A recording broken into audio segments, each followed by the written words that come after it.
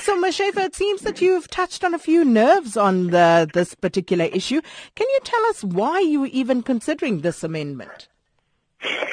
Yes, certainly. A while ago, one of the principals actually approached me and said to me what he had been told by the department was the interpretation of the Schools Act. And that was, he wanted to take his staff out for a function, off his school premises, for an end-of-year event. And he said that the officials told him that even that would be contravening the Act if they had alcohol with their meal. And he said, how can that be possible? So I said, no, surely that isn't correct. So I went and had a look, and he actually is correct, because the definition of school activity is so broad that it even includes that kind of thing.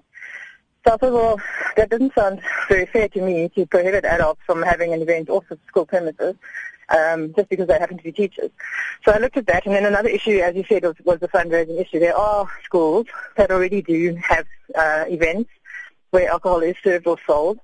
They go to all kinds of elaborate lengths to try and get a liquor permit by using events companies and so on and so forth, just so that they can get this done. And it's happening anyway. So I thought, why not rather regulate it and make sure that we can put suitable conditions on it? Now, the legislation is quite broad, and I'm completely open to comments and suggestions as to how to make it suitably tight to not allow abuse. I mean, so I'm not for a second advocating that we have alcohol consumed in front of children, for example. And that's fine, but that is what the purpose of the consultation process is about. Now, this was advertised in August already, and I'm quite amazed that nobody's come up with that until now. Now suddenly it's become a big issue when the comment period is actually closed.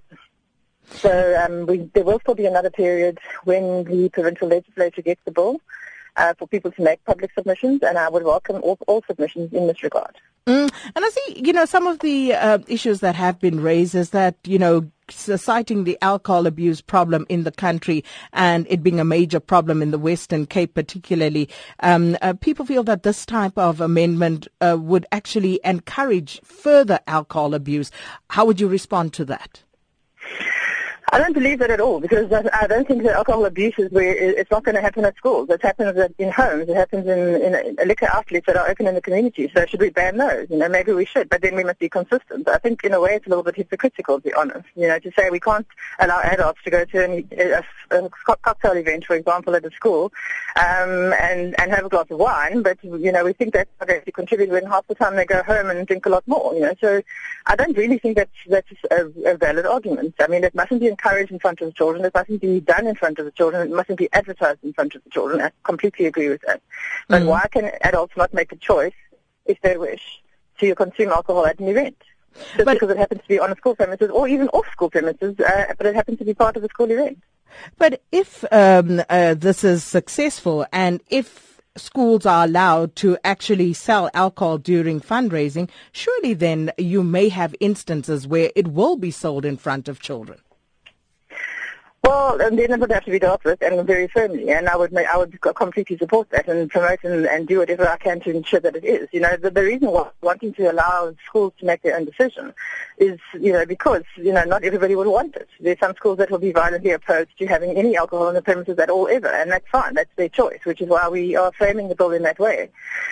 So they don't have to. But if they do and they abuse it, then we do have powers to take away, and we do have the right to take away powers from schools, and we would certainly do that. Have you had opportunity to discuss this with Helen Ziller at all? Because, and I'm asking this because she's been championing, the policy proposals that speak to the dangers of alcohol and alcohol abuse. And is this not going against what she's trying to champion? I don't believe that at all, that it is, no, because she has a policy unit, and we've been in discussion with the policy unit before we published this bill, and we told them what we wanted to achieve, and they weren't opposed in terms of our intentions. They also have made a number of submissions, but I think if we're going to have an event every now and then at a school, that's not where the major problem lies with alcohol abuse. We've had a lot of discussions in our provincial cabinet on this issue, and a lot of the abuse comes in with this low-cost, really bad quality homemade liquor, actually. And, I mean, that is where a lot of the problem lies. So I think we must just really see where the major problem is and address that issue, not try and conflate every issue but they're relating to alcohol as contributing to the problem. People drink alcohol, let's face it, and it doesn't mean they're going to abuse it just because they happen to be at a school.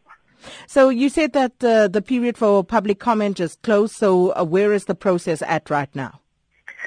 We're busy considering the comments at the moment, and we'll have a look through all of them and see if we need to make any amendments as a result of the comments.